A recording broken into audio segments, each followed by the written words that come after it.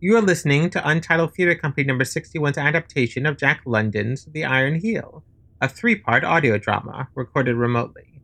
I'm Edward Einhorn, the writer and director. Please continue listening after the episode as I talk with Academy Award-winning filmmaker Deborah Shaffer about her documentary The Wobblies, an account of the industrial workers of the world. If you enjoy our program, please contribute by texting Iron Heel with no spaces to 44321 and follow the link. Or visit our website, untitledtheater.com. You can also find information there about the script to the stage play version of this drama. This episode is Part 2, Rhetoric.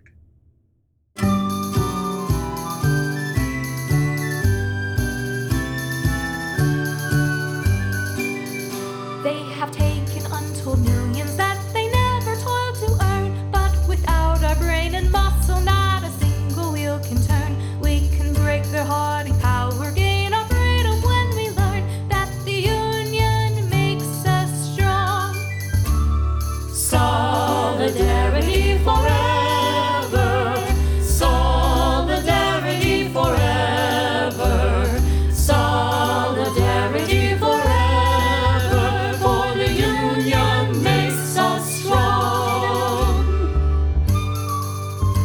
My dear comrades, welcome again to the Reenactment Archive, an audio archive of historical reenactments of the moments that led to today's Brotherhood of Man. I am Antonia Meredith, an historian and propagandist, and I will be providing the historical background to the story throughout. We've reached part 2 of our story about the Iron Heel as told in the diary of Avis Everhard. In the last episode, Avis met a young, dashing socialist by the name of Ernest Everhard, played by Jack London. I also wrote the adaptation. Yes, I was about to mention. Anyway, we just came back from a break, and we're about ready to go. Where's Anna? Anna? The young woman who was going to play the prostitute? Oh, I'm sorry, I forgot to mention. She asked me to tell you that she wasn't feeling well. Oh. Well, this is one of the Wobblies, by the way. They are providing the music. I realize I don't know your name. Oh, Ilana. Alana, would you like to play the part? I'm more of a singer than an actor. I see. Well, I will stand in then, I suppose. Do you act? Not since I performed a play at my communal education center when I was just a girl, but we all have to pitch in a little sometimes, I suppose. Yeah, it's just a small part of the script. We can skip it. No, it will be fun. Anyway, let's get back to our story. And where were we? The Philomaths Club. Oh, yes. Ernest had just proposed to Avis, and they were about to visit the Philomaths Club so they could tell her father the news. Thanks to Bishop Morehouse, the club had a home in the local cathedral.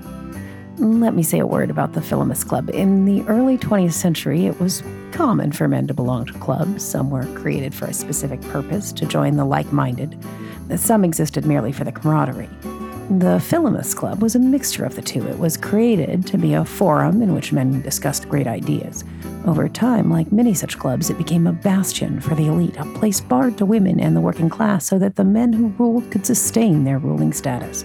This new purpose was never stated explicitly, but it became clear as the membership grew to include prominent members of the oligarchy, including Mr. Wickson of Sierra Mills. Yet a vestige of its original purpose remained. Ernest, how good of you to come! Thank you, Bishop Morehouse, isn't it? Yes, that's right. I am most pleased to see you. Are you? Of course. In fact, as you will see, my whole address this evening has been partly inspired by our discussion. Who is this man? His name is Ernest Everhard. We made his acquaintance recently, and since then, he and my daughter have become quite close. I must say I'm surprised to see you both here. Everhard. I've heard that name before. Mr. Everhard, if I might introduce Mr. Wickson. We've met. I think so, too. But where? I was one of your workers at the mill. At my mill? Ernest, you never told me that you worked at the mill yourself. Well, you knew I was a working man. Yes, I worked at the mill until I was fired for insubordination. I see. You were one of those union organizers. I stood up for a man named Jackson who had been injured through no fault of his own, and for that I lost my job. Yes, now I remember. You had a knack for turning a hard day's work into exploitation. You and your iron heel. Yes, I remember. Your iron heel? My metaphor for the machinery of the oligarchy that grinds down anything beneath it. Who let that man in here? I demand that he be removed. This is a church, Mr. Wickson. All who wish to enter must be welcomed. Besides which, he is my fiancé. Your fiancé? Oh, I'm sorry, Father. I didn't mean to tell you like this. When did this happen? Just now. Happened the moment we met, sir. We just put it into words today. Do you truly expect your father to agree to this arrangement? He's not only a distinguished professor, but he's one of the shareholders in our mill as well. If my daughter came home to tell me she was marrying a laborer, or rather a former laborer now unemployed, I assure you I would not let her out of my sight again. Do you even have a penny to your name? I have more than money. I have my fellow socialists who sustain me. They give to me when I am in need, as I have given to them in the past. In other words, you're a beggar. I have not known him long, Mr. Wickson, but he struck me as an honorable man who cares for my daughter quite honestly. That is all I would ask from him. He will drag your daughter with him through the muck. Gentlemen, please. We have gathered here to take part in an exploration of philosophy, knowledge, and humanity. I have a story I think is of great importance, and perhaps, when you hear it, this dispute may fade away. We cannot all be Jesus, Bishop. Of course not, Mr. Wickson. In fact, until recently, I had not realized how far I myself had strayed from his teachings. But now my eyes have opened. A few nights ago, I was in my brougham, driving through the streets. I looked through the carriage windows and saw a woman peddling herself. At first, I covered my eyes with my hands to shut out the awful sight. And then, in the darkness, the question came to me. What is to be done? What is to be done? And then the question came to me in another way. What would the master do? And a great light seemed to fill the place, and I saw my duty sun clear, as Saul saw his on the way to Damascus. Antonia, sorry, the break in character. Did you say that you were playing the prostitute? Oh, yes. Is this where she comes in? Would a woman like that be in the Philomaths Club? It's a flashback. You saw the script, didn't you? I skimmed over that part, I'm afraid. I'm not so fond of flashbacks in drama. They always seem a bit lazy. We don't have to do it. No, let's continue. Would you like to get in the carriage with me? I would imagine she might say, why not? I have never sold my sexual services to a bishop before. Considering my current state of poverty, my priority is monetary acquisition. I assure you, I see you as a sister, nothing more. But I can offer you some food and some money if you need it, or a place to stay if you need one. Where do you live? A woman such as this would typically live in a crowded tenement apartment, if she had any permanent home at all. Often her whoremonger would take her rent out of her wages, creating a state of permanent indebtedness. Then by all means, you must stay with me. Hearing you speak of your circumstances, I realize my house must seem to you a mansion. No, a palace. I never knew what palaces were good for. I had thought they were to live in, but now I know. They are for you and your sisters, a safe haven made to show honor to those who have fallen by the wayside. I imagine that she might be afraid that she would be made to feel wicked for her occupation. I am not fit to tell you anything about morality. I have lived with shame and hypocrisy too long. But to those who believe in Jesus and his gospel, there can be no other relation between man and man than the relation of affection. Love alone is stronger than sin, stronger than death. It is my duty to help you in any way that I can. I did actually write some lines for the prostitute in the script. Yes, of course you did. Thank you. I suppose I became a little inspired. Perhaps I should do more acting. Such fun. Shall we continue with the bishop's speech then? Yes, why not? And I say to you all that you share this duty to do what I have done and am doing. Let each one of you who is prosperous take into his house some thief and treat him as his brother, some unfortunate and treat her as his sister, and San Francisco will need no police force and no magistrates. The prisons will be turned into hospitals and the criminal will disappear with his crime. Do not harden your hearts. Do not close your ears to the voices that are crying in the land, the voices of pain and sorrow that you refuse to hear, but that someday will be heard. And so I say... I did not come here to be made to feel small. I assure you that was not my intention. First, you allow this revolutionist to attend our meeting, then you preach at me in his language. I am amazed and disgusted. What you do not seem to realize is that we are on the edge of a war between us and men like this revolutionist here. I hardly think that is the case. Then you're a blind fool. There are 1.5 million revolutionists in the United States, and they are ready to try to take everything we hold dear.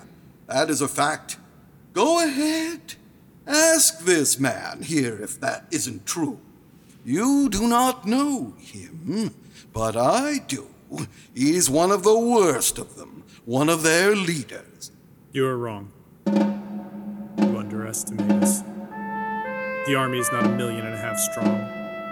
It is 25 million strong. We are going to take your governments, your palaces, and all your purpled ease away from you. And in that day, you shall work for your bread, even as the peasant in the field, or the starved and runty clerk in your metropolises. Why do you think the Managers Society did not make public the census figures of 1910? I will answer for you. They were afraid to admit how many millions of people in the United States today live in abject poverty, without food, without adequate shelter. The revolution is gathering. We want in our hands the reins of power and the destiny of mankind. Here are hands. They are strong hands. When you reach out your vaunted strong hands for our palaces and purpled ease, we will show you what strength is. In roar of shell and shrapnel and in whine of machine guns will our answer be couched. We will grind you revolutionists down under our heel, and we shall walk upon your faces. The world is ours. We are its lords, and ours it shall remain. And as for the host of labor, it has been in the dirt since history began, and in the dirt it shall remain, so long as I and mine and those that come after us have the power. There is the word, it is the king of words. Power. Not God, not mammon, but power. Pour it over your tongue until it tingles with it. Power. I agree with you. I agree with all that you have said.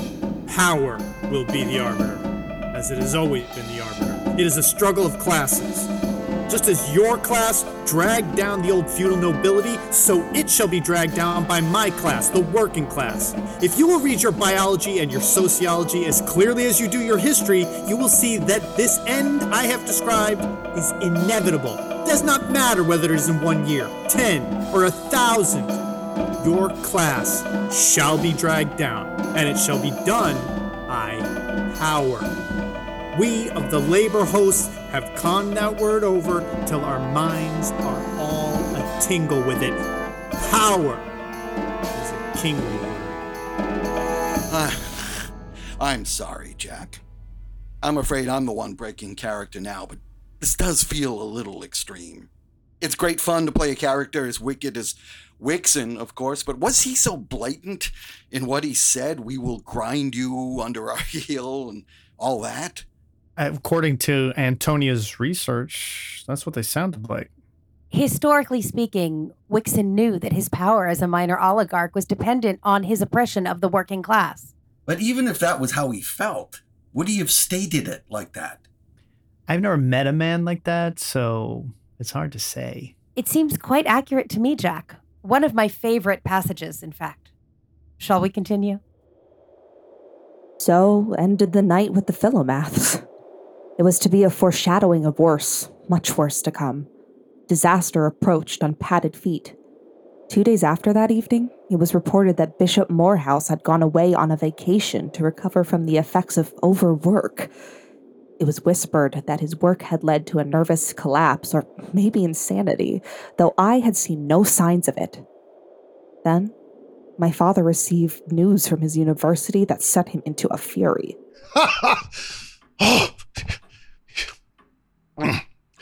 I had a luncheon with the university president. I was sent for. And you were reprimanded for your association with me. How did you guess, Ernest? It is nothing to what will come. There was gossip about Avis being seen in public with so notorious a character as you, and he said it was not in keeping with university tone and dignity. Not that he personally objected, oh no, but that there was talk and that I would understand. I made it pretty awkward for him, and he could only go on repeating himself and telling me how much he honored me as a scientist. Wasn't an agreeable task for him. I could see he didn't like it. Dude's not a free agent. The leg bar is not always worn graciously. African slaves were so manacled. Also criminals. It was not until the coming of our modern socialist society that the leg bar passed out of use. He offered me a 2 years vacation on full pay in Europe for recreation and research. Of course, I couldn't accept it under the circumstances. There's more behind this than a mere university ideal. Somebody's put pressure on him. Do you think so? Man, you heard Wickson just the other day. There's a shadow of something colossal and menacing that even now is beginning to fall across the land. Call it the shadow of an oligarchy, if you will. But what I wanted to say is this. You are in a perilous position, a peril that my own fear enhances because I am not even able to measure it. Take my advice and accept the vacation.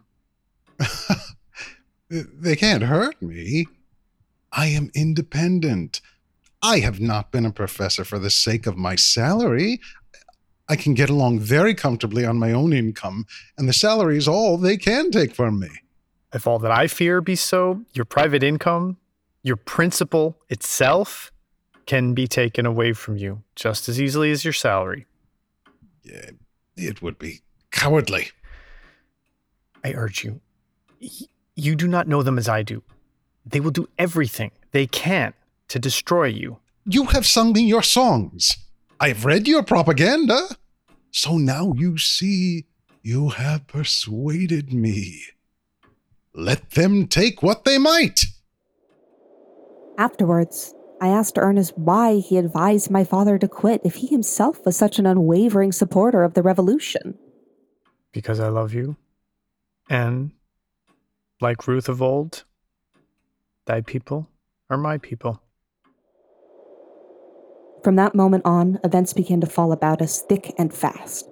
Capitalism collapsed from its own weight, and the years of prosperity needed to be paid for.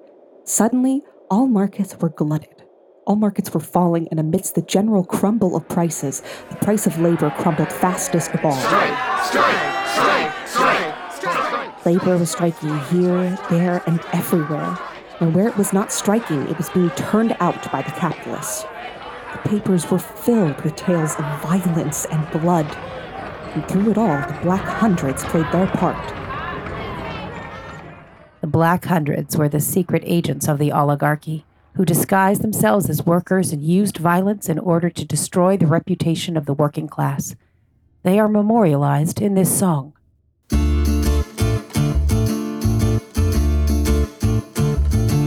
A crowd of striking workers, then suddenly a shot. I know each face around me, but this one I do not. He shouts for revolution,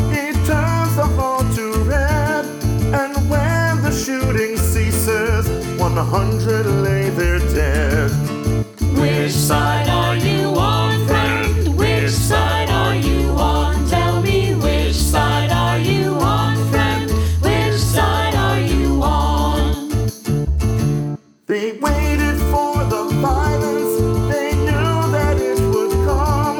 A crowd of striking workers refusing to succumb. But when we would not fire, an agent they did send, the seed of our destruction, disguised as if a friend. Which side are you on, friend? Which side are you on? Tell me, which side are you on, friend? Which side are you on? They call themselves Black Hundreds, within our midst they steal. But do not doubt they're serving their boss, the Iron Heel. Which side are you on, friend? Which side are you on? Tell me, which side are you on, friend? Which side are you on?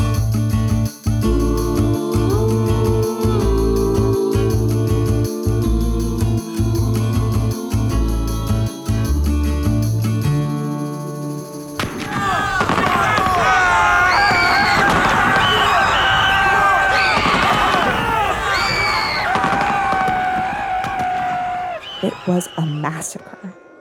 Never had labor received such an all-around beating. The great captains of industry, the oligarchs, had for the first time thrown their full weight into the breach. Labor was bloody and sullen, crushed. Yet its defeat did not put an end to the hard times. The banks themselves, constituting one of the most important forces of the oligarchy, continued to call in credits. The Wall Street Group turned the stock market into a maelstrom where the values of all the stock crumpled away almost to nothingness. Wall Street was a street in ancient New York where the irrational organization of society permitted underhanded manipulation of all the wealth in the country.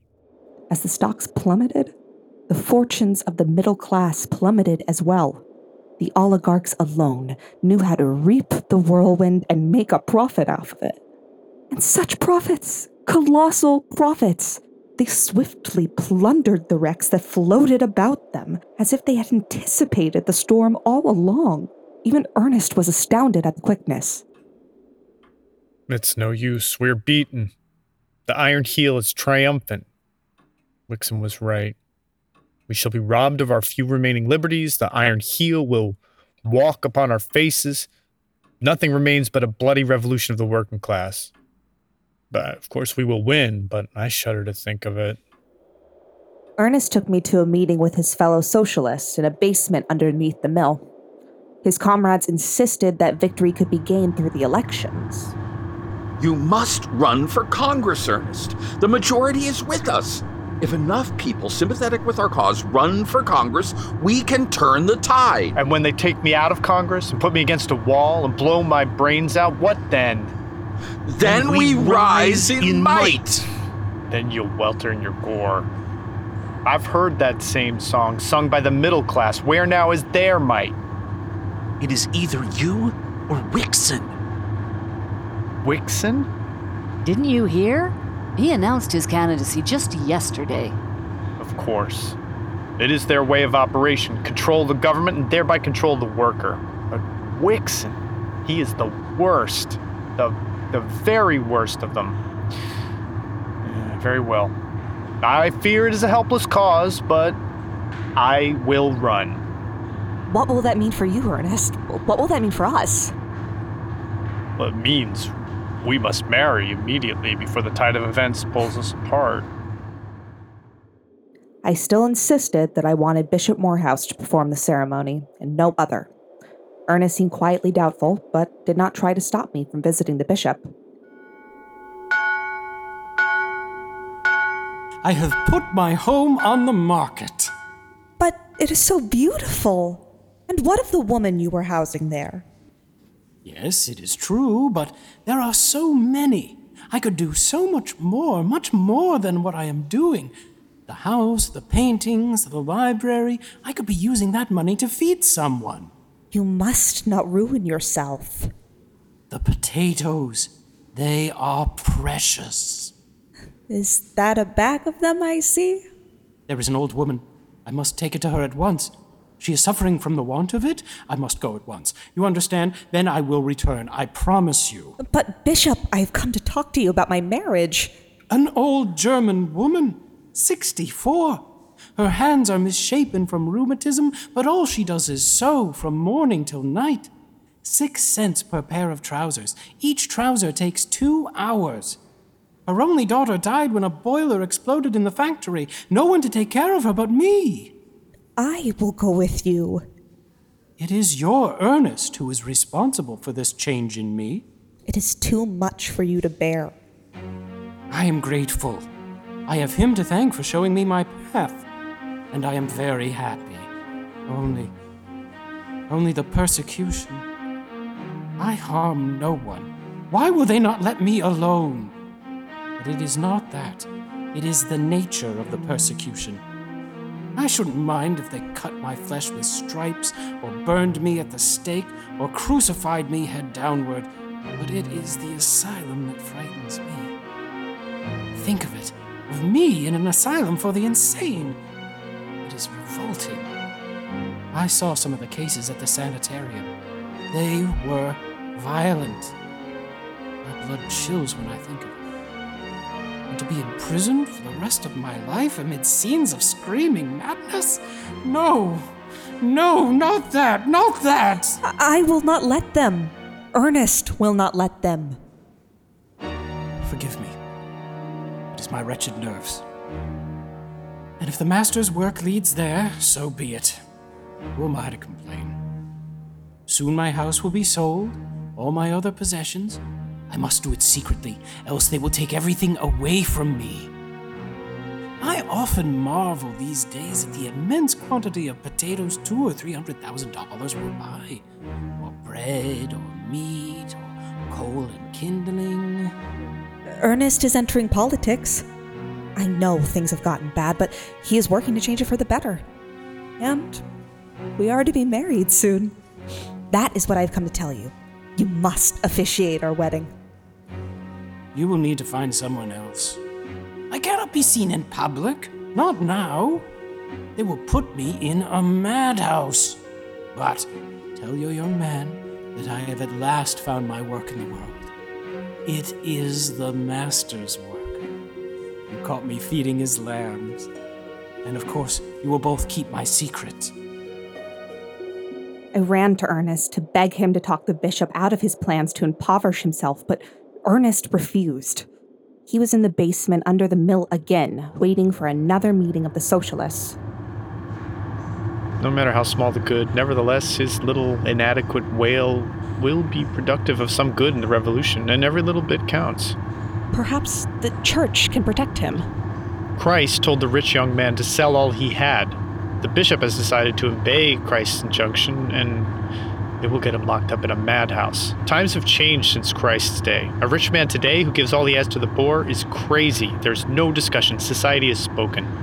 But the church... He has left the church already. The church feeds at the same trough as the oligarchy, and together they will be his ruin. Then why will you not try to dissuade him? When you just advised my father to take the easier path and quit the university the other day. I cannot protect the world from the ravages of the revolution. I have chosen you, and I have chosen your father, and I am selfish. Yes, I am selfish. I know what is to come, and I have chosen to protect my family, but I cannot protect the world. Is that why, or is it because you despise the church? I have told you your bishop has left the church. More's the pity for him. Isn't his downfall the very reason he is persecuted? Because he listened to you and your socialist ideas. If he had truly listened to me, he would be taking up arms. The revolution cannot be won by good deeds alone. He's not a violent man. Neither am I. But I understand the necessity. Perhaps if the revolution had leaders like the bishop, violence wouldn't be necessary. The bishop is not a leader. Then a man like him. Such men are fantasies, I'm afraid. I understand why you would long for them, but they're fantasies. A week later, we were married by a man I'd never seen before in my life and would never see after. Only my father attended. I have a donation for your new life towards the cause. I've sold the house. Most of my money disappeared along with the stocks, just like everyone else. No matter, I am happy for you and for myself. I have my freedom. My beliefs are my own. No man can change that. A few days after that, I read that the bishop had been committed to the Napa Asylum. In vain we tried to see him. Later, we learned that he had been transferred to Stockton, to Agnews, and then all the way off to Chicago. After that, we heard no more. In the meantime, events conspired in the socialist favor for once. Hearst has gone bankrupt. William Randolph Hearst was a young California millionaire who became the most powerful newspaper owner in the country. His newspapers were published in all the large cities, and they appealed to the perishing middle class and to the proletariat. So large was his following that he managed to take possession of the empty shell of the old Democratic Party. He occupied an anomalous position, preaching an emasculated socialism combined with a nondescript sort of petty bourgeois capitalism. It was oil and water, and there was no hope for him, though for a short period he was a source of serious apprehension to the plutocrats. Bankrupt? How? By fiat of the plutocrats. They have colluded to stop advertising in his papers and have driven him out of business. The Democrats do not know how to run a party without the crutch of his millions. The perfect opening. We know how to run a campaign without depending on Hearst. And what better time than now, when the workers are crying for an authentic voice? Your voice. Our voice. It is the end of capitalism. It is the end of the Democratic Party, perhaps, but the machine of capitalism will not be broken so easily. We must spread our propaganda. The time for newspapers is over. It will take an army of us, mouth to mouth. We have an army. And we must organize a public debate. Wickson will never agree to it. Well, we must give him no choice. We must make the people demand it. Do you think it's possible? If we are to have any chance of winning, we must be heard. It is time to call for a general strike. We will refuse to work in their factories until they agree to include us in the next public debate. We have the people and the will now more than ever, now that the workers have seen the bloodthirsty power of the oligarchs. Spread the word. No work until the Socialist Workers' Party is allowed a voice. We will prevail. I can feel it. I wish I could believe it, but I think blood, much more blood, will be shed before we can crawl out from under the iron heel. It happened much as Ernest projected. At first, the socialists demanded to be included in the next debate, and the Democrats and Republicans resisted. A general strike was threatened, but support for it was uncertain. It seemed for a while that perhaps the oligarchy would prevail. Then, the Honolulu affair changed everything. In 1912, after years of tension about the world market, a German fleet attacked Honolulu, sinking 3 ships and bombarding the city. The next day, war was declared between America and Germany. Within an hour, the call for a general strike was finally heeded, not only by the American socialists, but by the German socialists as well. Without the support of the workers, the machinery of war quickly ground to a halt. The women proved to be the strongest promoters of the strike. They set their faces against the war. They did not want their men to go forth and die. Then, also, the idea of the general strike caught the mood of the people. It struck their sense of humor. The idea was infectious. The children struck in all the schools, and such teachers as came went home again from deserted classrooms. The general strike took the form of a great national picnic. For a week, it was as if the world of the oligarchy had ceased to exist. And for once, Ernest was optimistic.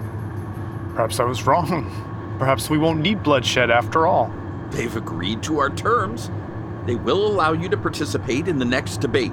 And not only you, the Socialist Workers' Party candidates have been invited to take part in debates across the country. One last-ditch effort to confront us and turn the world back towards war, no doubt. They underestimate you. No, they underestimate the workers. They will not be swayed by rhetoric and fear-mongering. So, I will be debating Wickson directly? The Democrat will be there too, of course, James Roberts. Weak man, and a weaker candidate. He may call himself a Democrat, but he has spent his life as part of the oligarchy. Be careful, Ernest. Of what? I don't know. Didn't you tell me that the oligarchy will not die so easily? Of course not. This is just one of a number of blows. But the general strike has left them reeling. They never anticipated our power. This leads us to one of my favorite songs, a song that inspired Ernest, Avis, and all the revolutionaries of that time. Imagine yourself with them, singing along. In fact, if you want, you can sing along with the Wobblies right now. For those of you who want to sing along, listen for the lines, "When we stand" and "hand in hand." We'll sing it first, and you'll sing it after. That sounds perfect, Alana. I'll do it too. There is power in a band of working folk when they stand hand in hand. That's a power that must rule in every land. One industrial union grand.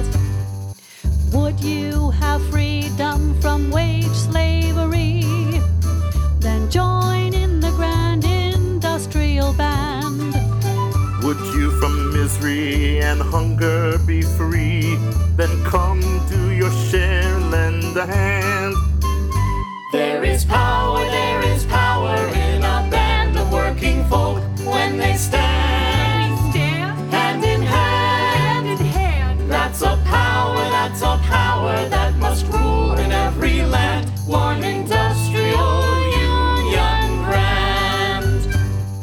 Would you fight battles in far Germany to fill up the purses of the oligarchy? Vote for the Socialist Workers' Party. We can change the world, you and me. Yes, we can. There is power in a band of working folk when they stand hand in hand. That's a power that must rule in every land. One industrial union grand. Come, all ye workers from every land. Come join in the grand industrial band. Then we our share of this earth shall demand. Come on, do your share, lend a hand. Sing along. There is power in a band of working folk when they stand hand in hand. That's a power that must rule in every land. One industrial union grand. Beautiful work on that song, everyone. And it looks like it's time for one more break. I would love to have a little more of that bread. It was delicious. I think the singers baked it themselves. Didn't you, Alana? We did. It's good to have someone to share it with. So there's just one more part to the story. Yes, though I'm afraid it's the most harrowing part. We are coming to a very dark point in history, the emergence of the Iron Heel. It's delicious. Thank you. Delicious indeed. Until the next recording, thank you for listening to The Iron Heel, part of the Reenactment Archive. Join us again soon. That ends episode 2. Thank you for listening. I'd like to share with you now an excerpt from my interview with Deborah Shaffer. The full interview will be released separately at a later date. Please remember to leave a review and rating if you enjoyed this episode.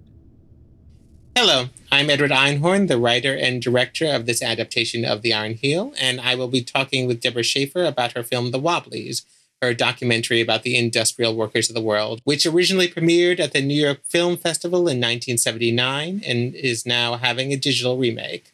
Deborah is an Academy Award-winning filmmaker who began making social issue documentaries as a member of the Newsreel Collective in the 70s. She co-founded Pandora Films, one of the first women's film companies, which produced several shorts. After The Wobblies, she focused on human rights in Central America and Latin America, directing many films including Witness to War, Dr. Charlie Clements, which won the Academy Award for Short Documentary in 1985, and Fire from the Mountain, and Dance of Hope, which both played at the Sundance Film Festival.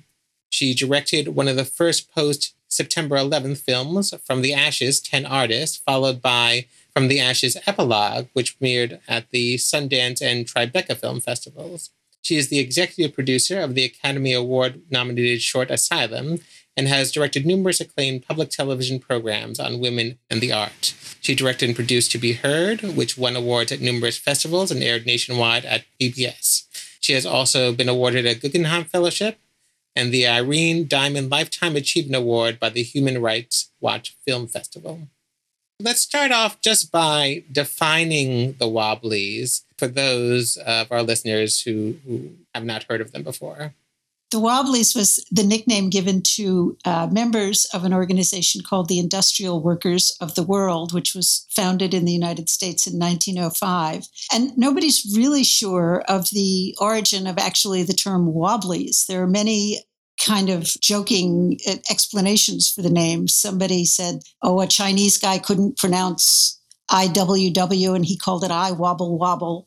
And that's where the Wobblies came from. And there are other sort of silly things like that. But they were the Industrial Workers of the World, and they were founded as an industrial labor union, really in opposition to the AFL, which was strictly a craft union at the time. And the idea was to organize all unskilled labor in the world into one giant union all over the world. The film, The Wobblies, really pretty much focuses on the Wobblies in the United States. And could you tell me a little bit about the process of making The Wobblies? How did you first decide to make it? Well, I was just thinking the other day about how the film came about. And actually, the very first thing that influenced me was sometime in probably around 1970, somebody told me about a book, a very powerful picture book called Milltown, written by a guy named Bill Kahn. And the book was written in the 50s and is a picture book about the strike in Lawrence, Massachusetts in 1912, which was one of the first giant strikes that the Wobblies helped organize and helped win. And this was a book that was published in 1954 and was probably banned for being communist propaganda. And in the 70s, when I learned that, I was shocked that in the United States, a book had been banned. And then the other thing that shocked me was I had gone through high school in the United States. I'd gone to a very good, prestigious Eastern Women's College. I had studied history, and I had never heard of the IWW. I'd never heard of the Industrial Workers of the World. And I thought, well, this needs some looking into. How come I've never heard of these people? So somebody I knew, a guy named Stuart Bird, who became my partner on the film, I had known from a film organization. We both belonged to a left-wing kind of documentary filmmaking group called Newsreel. And he wrote a play called The U.S. versus William D. Haywood. And I went to see his play one night, and it was put on in a theater in Manhattan. And a few former members of the IWW were in the audience, and they were very old. I mean, this organization its heyday was 1905 to about 1919, 1920. So even in 1977, we were talking about elderly people. And I thought, it just occurred to me that night, I said, somebody's got to record these people before they're gone. We have to do a film about them. And I approached Stu, who I hadn't worked directly with, but we knew each other. I said, Stu, let's do a film about the IWW. And he said, sure. And we started pretty much right away. We went and we started, we did our first interview, I think with somebody who had been at the play that night, a woman named Sophie Cohen, who at the time lived in Liberty, New York. And she had worked in the mills in Paterson, New Jersey. Yeah, we were not sure when we started the film how many surviving members of the IWW we would be able to find. We were really concerned about that. And so we started right away just putting the word out. There were a few people had contacted Stu Bird because they'd seen his play, and we were able to interview them. And we kind of started, this is in the days before the internet. We didn't have any way to put the word out, there was no Facebook or anything like that. So we did things, for instance, we were looking for a Black worker from the port in Philadelphia. We created a leaflet that we handed out on the docks in Philadelphia, physically in person, saying, do you know anybody who was a member of the IWW. We asked at senior citizen centers. We asked in churches. And finally, somebody who knew somebody who knew somebody at a church introduced us to James Fair, who's the black longshoreman who is interviewed in the film.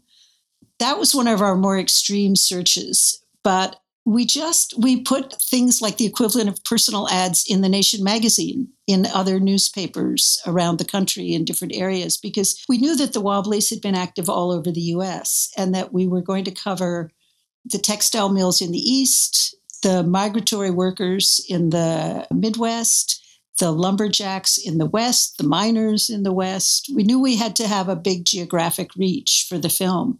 So we put notices all over the place. And eventually people started coming to us too. Somebody read our notice somewhere and called and said, my grandfather was in the IWW. That's Sam Krieger, who appears in the film. In the end, we found more than we could actually use, but we weren't sure how many we would find. And I'm sure I have not been actually in touch with every single one, but I'm pretty certain that everybody by now would. We filmed those interviews in 1978, so they've got to all be gone.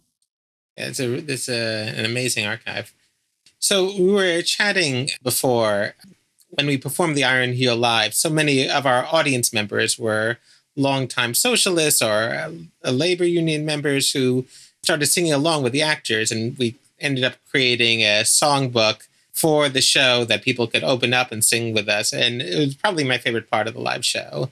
And I know that music is also an integral part of your movie. And you had mentioned that it began when somebody started spontaneously singing during an interview. Can you tell us more about that? Yeah, that very first interview that I mentioned before, Sophie Cohen. So the very first interview we filmed was with Sophie Cohen, who had worked in the Patterson Mills. And she spontaneously burst into song during the interview. And it's in the film. And it was such a wonderful moment that we then started asking people as we were interviewing them. We said, what song do you remember? Can you sing a song? And singing was a major organizing tactic of the IWW. They had what they called the Little Red Songbook. I actually have a copy of it in my hand. It's this tiny little pamphlet-sized skinny book with a red cover that when they signed somebody up and gave them a membership card in the IWW, they also got a copy of the songbook. And the songs were mostly based on popular songs of the day, tunes that people knew, folk songs, religious songs, hymns, but with words that were rewritten by somebody in the IWW to be more in line with, their principles and their organizing platform. So like one of their famous songs, which is in the film, is called The Preacher and the Slave. And it's a song that makes fun of the Salvation Army because the IWW was always competing with the Salvation Army for the soapbox on the corner. So like it starts with the lyric, long-haired preachers come out every night, try to tell you what's wrong and what's right. And when they get all your coin on the drum, they'll tell you when you're on the bum, you will eat by and by in that glorious land above the sky. So it's all, the songs were very satirical, very funny, and very important for morale building. For one of the favorites that people sang a lot was Hold the Fort, for We Are Coming, Union Men Be Strong, Solidarity Forever. They had a version of the Internationale with their own ending. Rebel Girl about Elizabeth Gurley Flynn is a beautiful song. And I'm sure people have heard of Joe Hill because Joan Baez immortalized him in her song, I Dreamed I Saw Joe Hill Last Night. Joe Hill was a famous member of the IWW, and he wrote many of the songs. Well, thank you so much. And thank you for being part of this and giving us your time.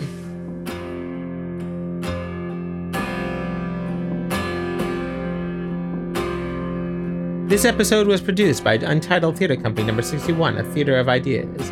It's adapted from Jack London's 1908 book, The Iron Heel. It starred Mike Iveson Jr. as Ernest Everhard, Yvonne Roen as Antonia Meredith, Victoria Rulle as Avis Everhard, Trav SD as Mr. Wickson, Nick Anderson as Bishop Morehouse, Joshua Wolf Coleman as John Cunningham, Gael Haskell as Alana, Ian W. Hill as Socialist 1, Maxwell Zener as Socialist 2, and Yvonne Cullinan as Socialist 3. The Wobblies are Craig Anderson, John Bronston, Yael Haskell, and Jenny Lee Mitchell. Our songs in today's episode were Solidarity Forever, words by Ralph Chaplin to a traditional Protestant camp song of unknown authorship. Power in a Union, words and music by Joe Hill with additional lyrics by Edward Einhorn. and Which Side Are You On? Original lyrics by Florence Reese, new lyrics by Edward Einhorn to a traditional Baptist tune of unknown authorship. Arrangements for the stage version of The Iron Heel were written by Chris Chappell. Arrangements for the audio play were written by Richard Philbin, who also provided all the instrumentals. Richard also composed and played our background music. The episode was sound designed and edited by Ian W. Hill. Sound effects are courtesy of the BBC through a Creative Commons license, or license from Storyblocks. The play was originally presented as a live stage version across various venues in New York, including Judson Church, Freedom Hall, and South Oxford Space, in the summer of 2016. The play is published by Theater 61 Press at theater61press.com. Funding for this podcast was made possible in part by grants from the Lower Manhattan Community Council, the Puffin Foundation, and the Shapiro Fund. This podcast was recorded under a SAG-AFTRA collective bargaining agreement. Please visit our website, untitledtheater.com, to learn more about the show and our theater company. You can also donate by texting Iron Heel with no spaces to 44321 and following the link. If you enjoyed this audio drama, please listen to our other audio drama series, The Resistible Rise of J.R. Brinkley. My name is Edward Einhorn, and I am the writer and director. Thank you again for listening, and I hope you can join us for the next episode.